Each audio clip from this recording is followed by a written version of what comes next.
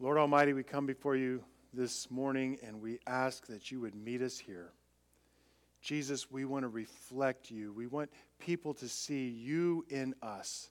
Help us to trust in your promises for your glory, for our joy, and for the growth of your kingdom. In Jesus' name, amen. Atheist and philosopher Voltaire once famously said, "Show me your redeemed life, and I will believe in your Redeemer." Now, those are painful words.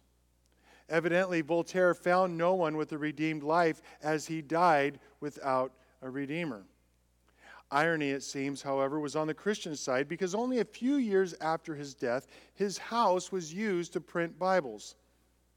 The very Bible that he said would never be read again only a few years after his death.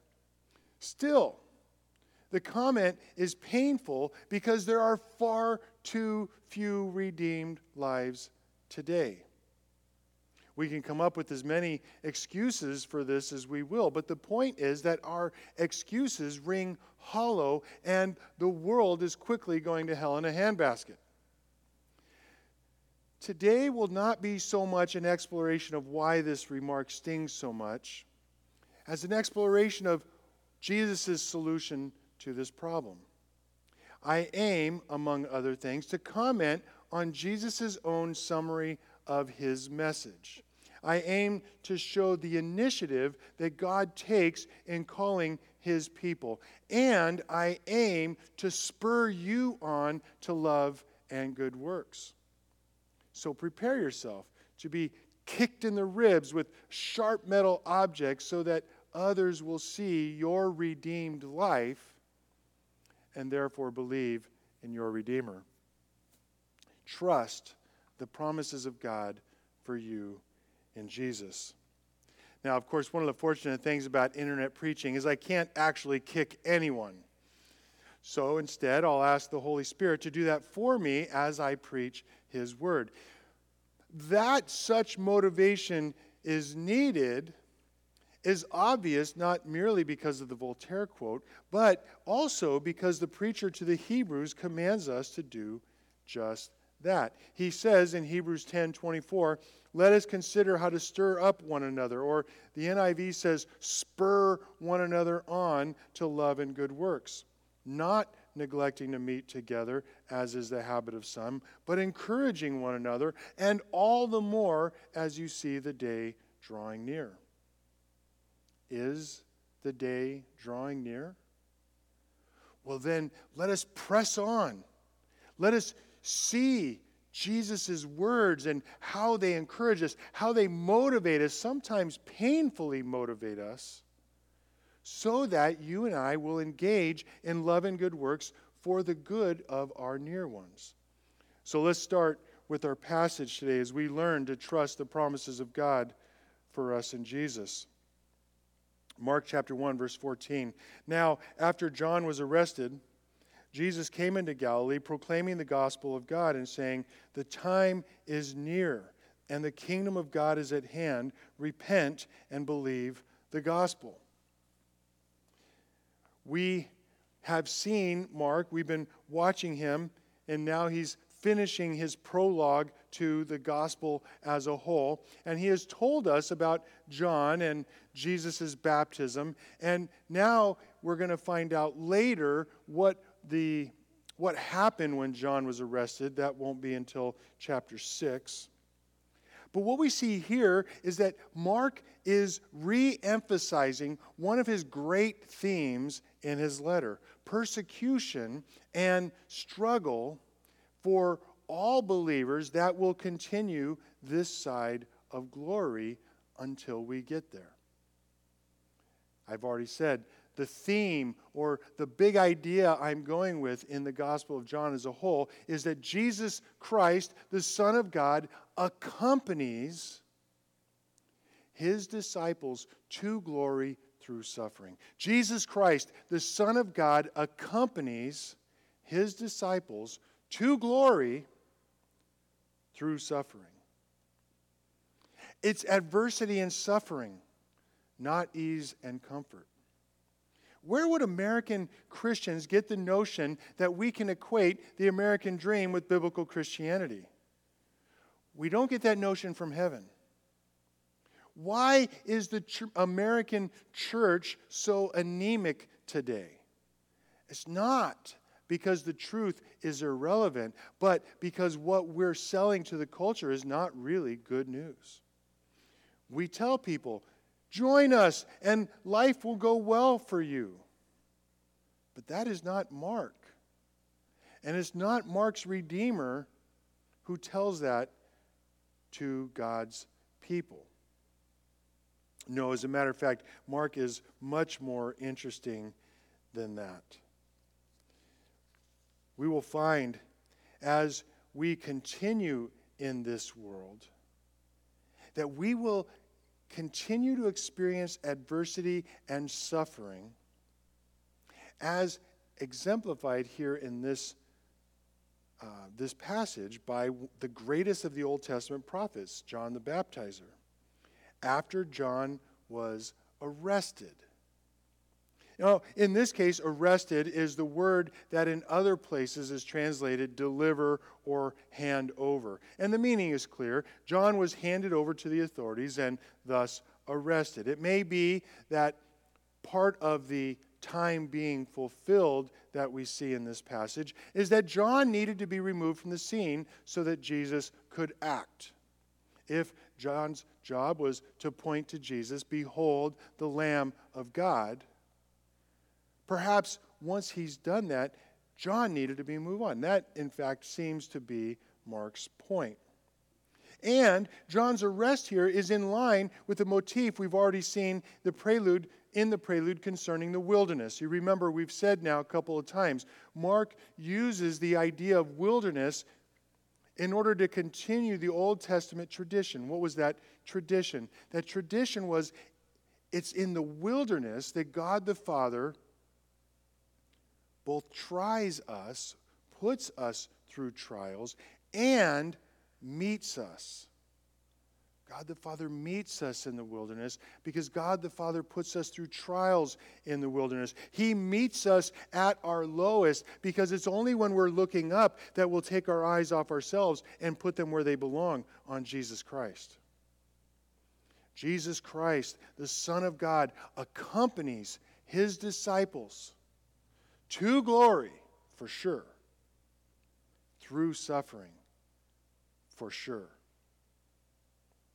So Mark emphasizes here that John was handed over. He was delivered to persecution because you and I, the reader, need to see that this theme of Jesus and his followers will be continued. Jesus and his followers will be subject to suffering and persecution. We find that Jesus will be handed over, delivered to persecution in chapters 14 and 15. And we see that believers, those who follow Jesus, will be handed over or delivered to persecution in chapter 13. So that's why this idea of handing them over needs to be understood not as simple arrest, but the reader is meant to ask themselves, who is it who will be doing the handing over? Well, the answer is strongly implied in Mark chapter 13, 9 through 13. Jesus warns, be on your guard, for they, he's talking about everyone around us, for they will deliver or hand you over to the councils, and you will be beaten in synagogues. You will stand before governors and kings for my sake to bear witness for them. And the gospel must be first proclaimed to all nations.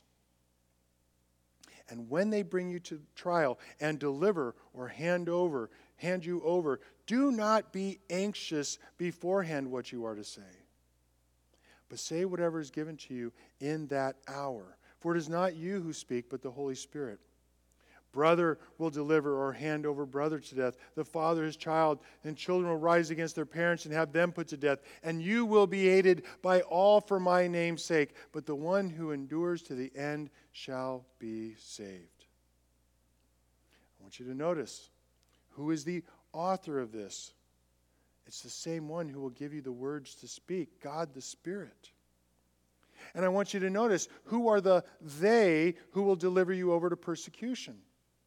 people all around you, people near you, your family, your friends, your enemies. But who is it that hands you over to persecution? It is your Father in heaven. Because He meets you in the wilderness. Because it is in the wilderness that we find all our props and all our pretensions are removed so that we can finally see the Lord in all His glory. James Edwards says this: handing over combines not only the adversities to which the faithful are subjected, but also the superintending will of God that is operative through them. In other words, as you walk through the Gospel of Mark, never forget everything that happens, all that happens, everything that goes on. Never forget, God the Father always initiates. His people then respond. His people then respond as the Holy Spirit gives them to respond. And as you walk through the valley of the shadow of death, never forget, God the Father always initiates, and you respond. You and I respond as God the Holy Spirit enables us to. So don't worry. Don't fret. Is the world going to hell in a handbasket? Pardon the phrase.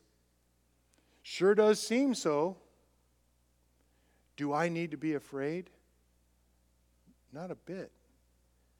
Because my Father in heaven is the one who initiates. He is the one who works in me and through me and for me and for those who are near me. And for you. God the Father, orchestrating even our sufferings, gives you and me the confidence that we are always in His hands. When we are arrested, when our family hands us over to affliction, when we are delivered to the courts and the generals and who knows whom, when these happens, we have trust. We have trust that He is with us and nothing surprises Him. We have hope that His promises remain true. Promises, for example, like Psalm 50, verse 15. Call upon me in the day of trouble, and I will deliver you, and you shall glorify me. Oh my goodness, what a bargain. God, I need help. God says, here's help. God, you're great. Woohoo! Praise Jesus. That's it. That's what God's asking for, because there's nothing else you have that would be worth anything to Him. Just your love and admiration. Just your trust. And mind this. I'm really wanting to emphasize this, and you'll probably hear me say this as we continue in Mark. Don't expect to be delivered out of tribulation. The Bible always takes His people deliverance through difficulty, through tribulation, through the plagues of Egypt, through the Red Sea, through Babylon, through all of the difficulties that happen. Because difficulties will not end until you and I are brought into the presence of Jesus. Nevertheless, God the Father delivers us through our troubles because that deliverance causes us to give glory to God. Praise Jesus. And He sees that. And those who are around you see that while we are going through troubles and difficulties and persecutions, we can praise Jesus because we know it's coming. And that will cause them to, wait a minute. I need to see this. What is going on? And they too will trust the promises of God for them in Jesus. Let's go back to our passage again one more time. Mark 1:14. After John was arrested, Jesus came into Galilee proclaiming the gospel of God and saying, "The time is fulfilled and the kingdom of God is at hand. Repent and believe the gospel." Now, this little note, Jesus came into Galilee, is important. Galilee was His home base. He was living in Capernaum. Jesus is going home. That seems natural and at least part of the point Jesus would make in going home, in going to Capernaum, where he set up his ministry base. At least part of his point, Mark clarified in Mark 6, verses 4 and 5. Jesus says, "A prophet is not without honor except in his hometown and among his relatives and in his household. And he could do no mighty work there except he laid his hands on a few sick people and healed them, evidently the ones who trusted him." So what's the point? What do we get out of this? You and I need to brave the wilderness, the trials of preaching at home as well. And what is it we are to preach? What is it that we are to say? The good news. The good news. The good news that we saw at the very beginning of the Gospel of Mark, Mark 1:1, the beginning of the gospel of Jesus Christ, the Son of God. The gospel is good news, my friends. It is good, therefore, so Christians can rejoice. There's nothing so bad about the Christian witness as sourpuss Christians. But when we keep our eyes on Jesus, instead of whoever's annoying us, instead of whoever's stealing our thunder, instead of whoever's being unkind to us, then people will see that and rejoice. But take your eyes off him and you will despair. Furthermore, we saw that it is the good news concerning Jesus, the man of Nazareth, the one born of Joseph and Mary, God with skin on. Oh, amen.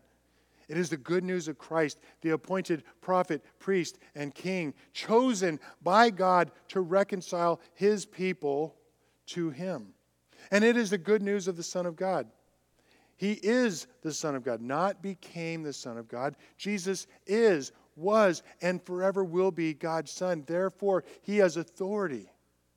He has authority because he is in fact God. And we can know he has the full approval of God. And because of that, we know that everything he said and everything he did is solid and trustworthy and good. So rejoice. Rejoice. Rejoice.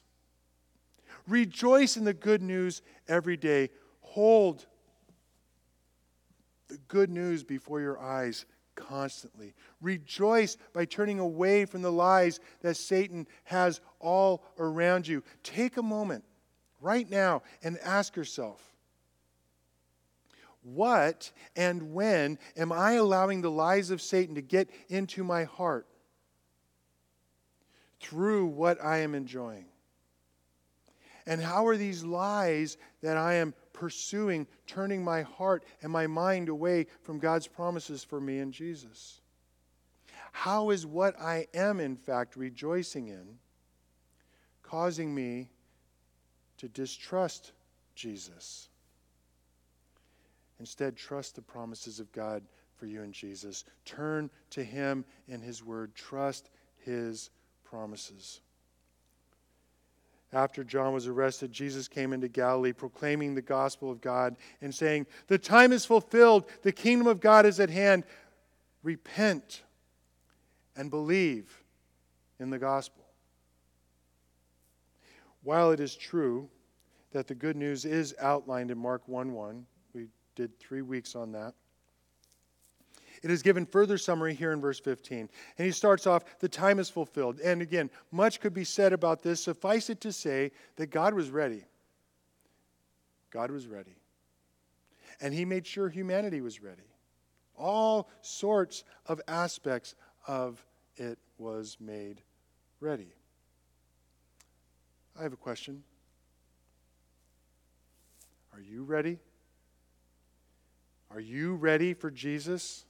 Not to come the first time. That happened 2,000 years ago. Are you ready for him to come back? Now, it isn't apparent in English, but the time referred to in verse 15 is kairos. That's the Greek word. It has to do with significant time, not calendar time, not what time is it on the clock. This is God's appointed time. It's time. Preparation is complete. The time for delay is past. Now is the time to act.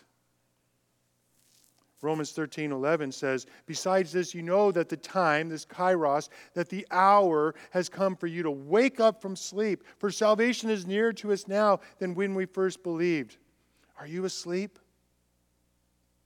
Are you asleep in terms of your relationship to what's going on in the kingdom around you? Are you asleep in terms of those who are around you who desperately need to see Jesus in you? Are you asleep?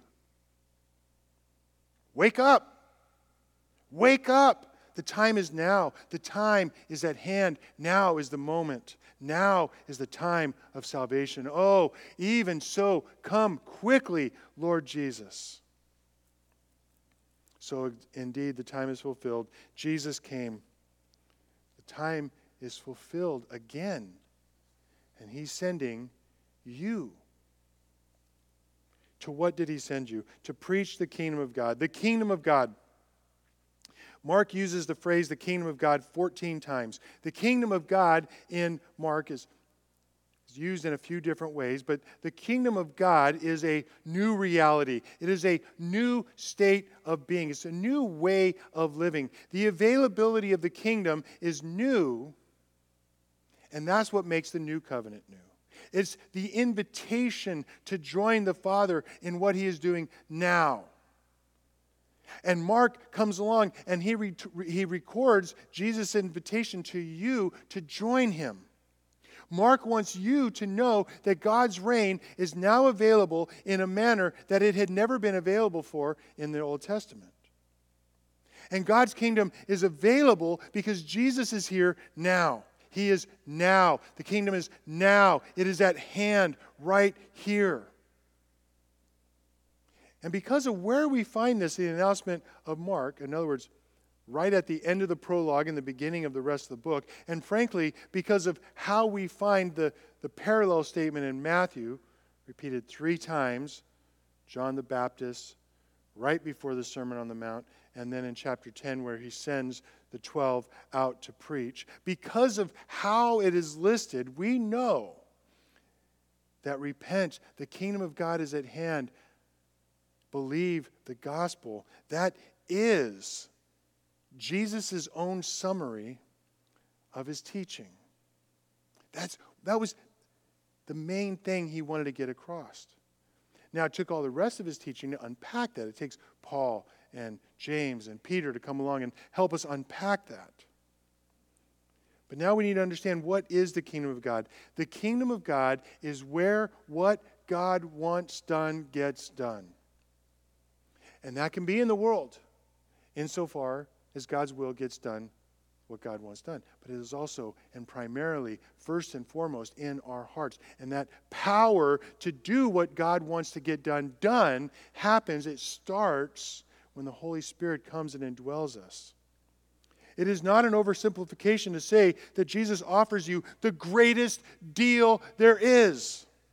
You and me, we get to partner with God in bringing about His glory and our joy. The kingdom of God is the availability of His undeserved power to accomplish His purposes, to grow His kingdom.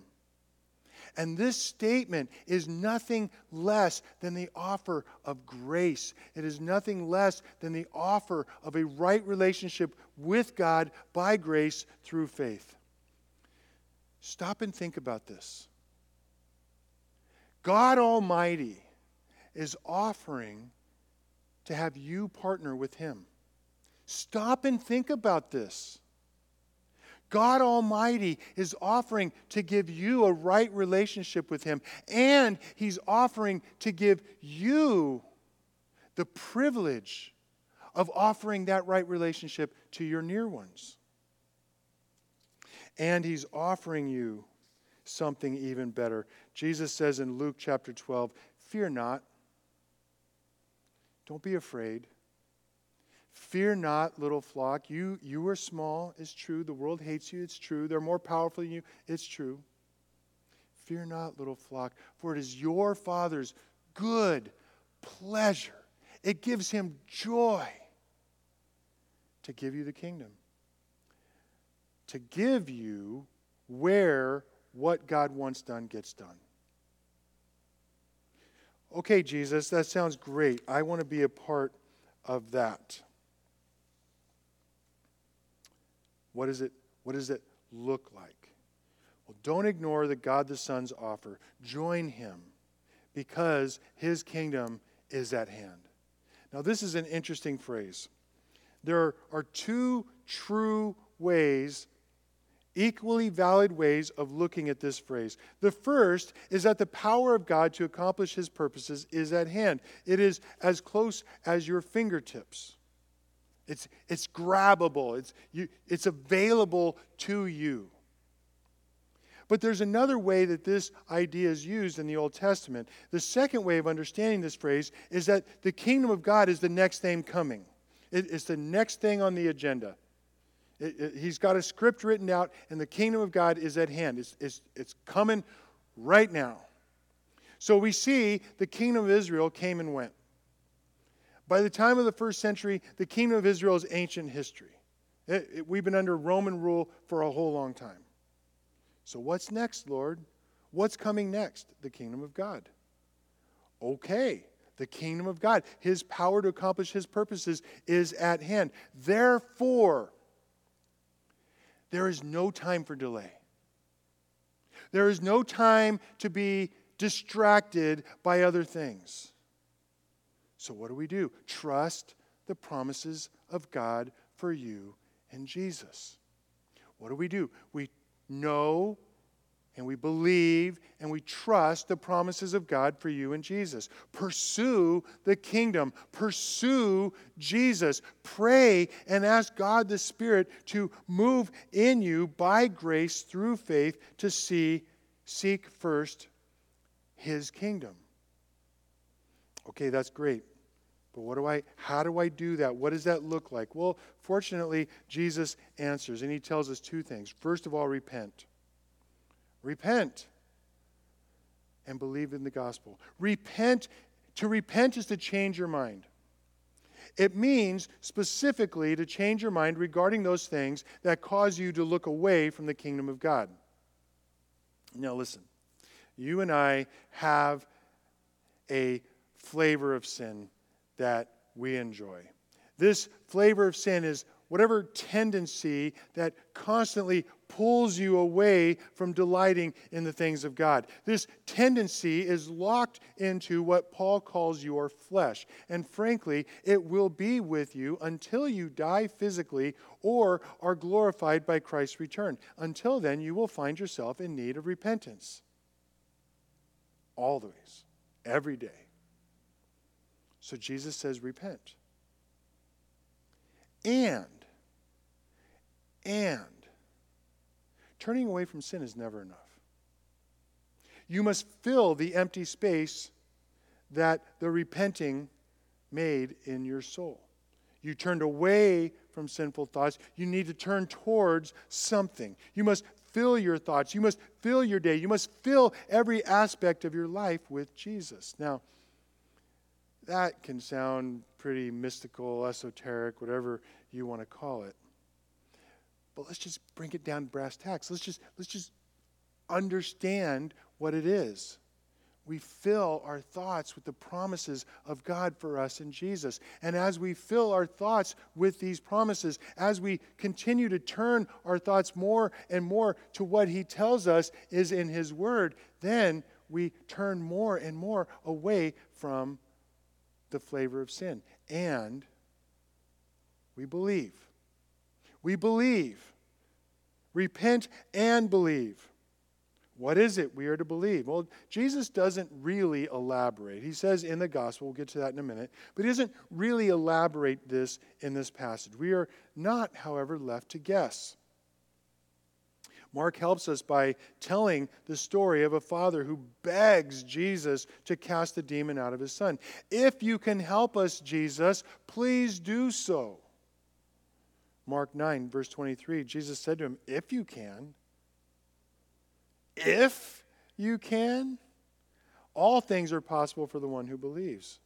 And immediately the father child cried out and said, I believe, help my unbelief. Pro tip. I believe, help my unbelief is always a good prayer. No matter what your struggle is at that moment, no matter what persecution or affliction you're in, at that moment, the prayer, Jesus, I believe, help my unbelief, is always a good prayer. There's your pro tip for the day. But that leaves the question. I mean, this is an important question. What is it that Jesus is asking of this man? Jesus is asking him to trust Jesus' ability and compassion to help him.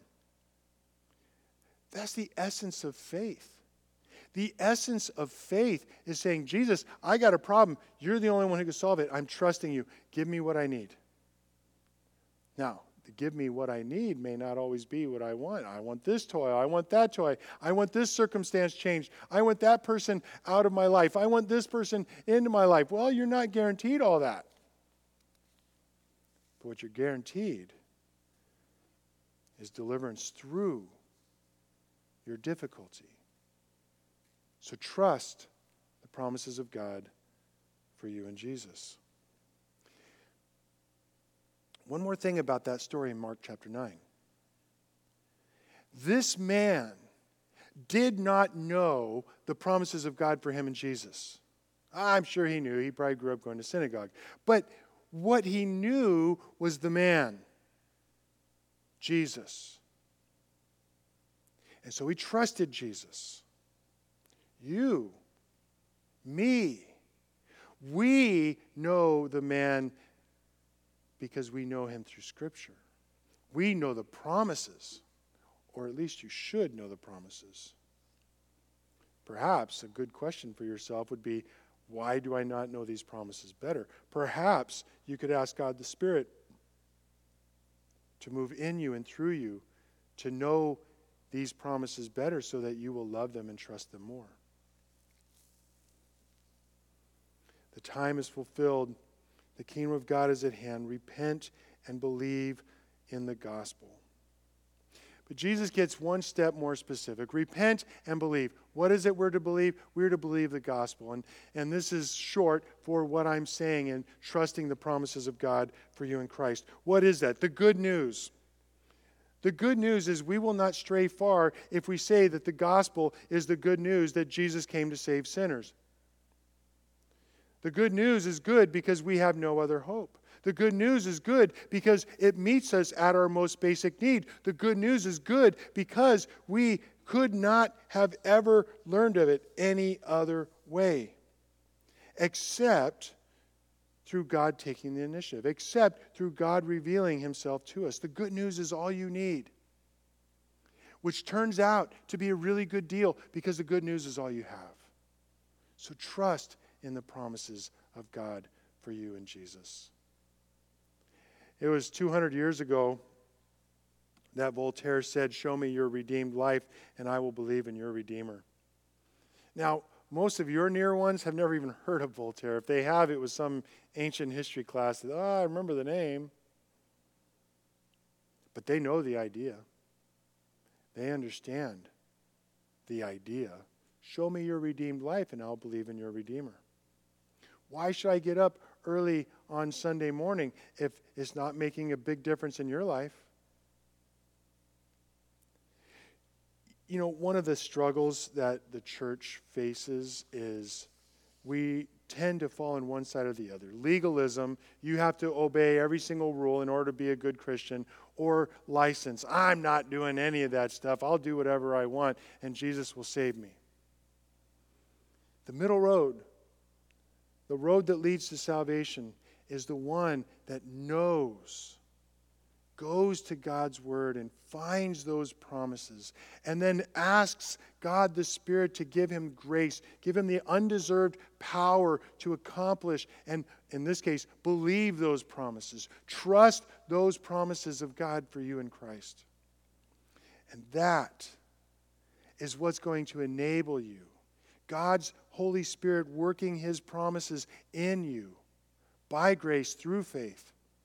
that's going to enable you to live the redeemed life so that your neighbors can notice and believe in your Redeemer. Lord Jesus, we so desperately need you. We so desperately need you to meet us here. And Lord, we know that you're not calling us to perfection. We cannot be perfect. But enable us, equip us to perseverance. For our neighbor's sake, for the growth of your kingdom, but also for our joy, because we want to see that, but ultimately and foremost for your glory. In Jesus' name, amen.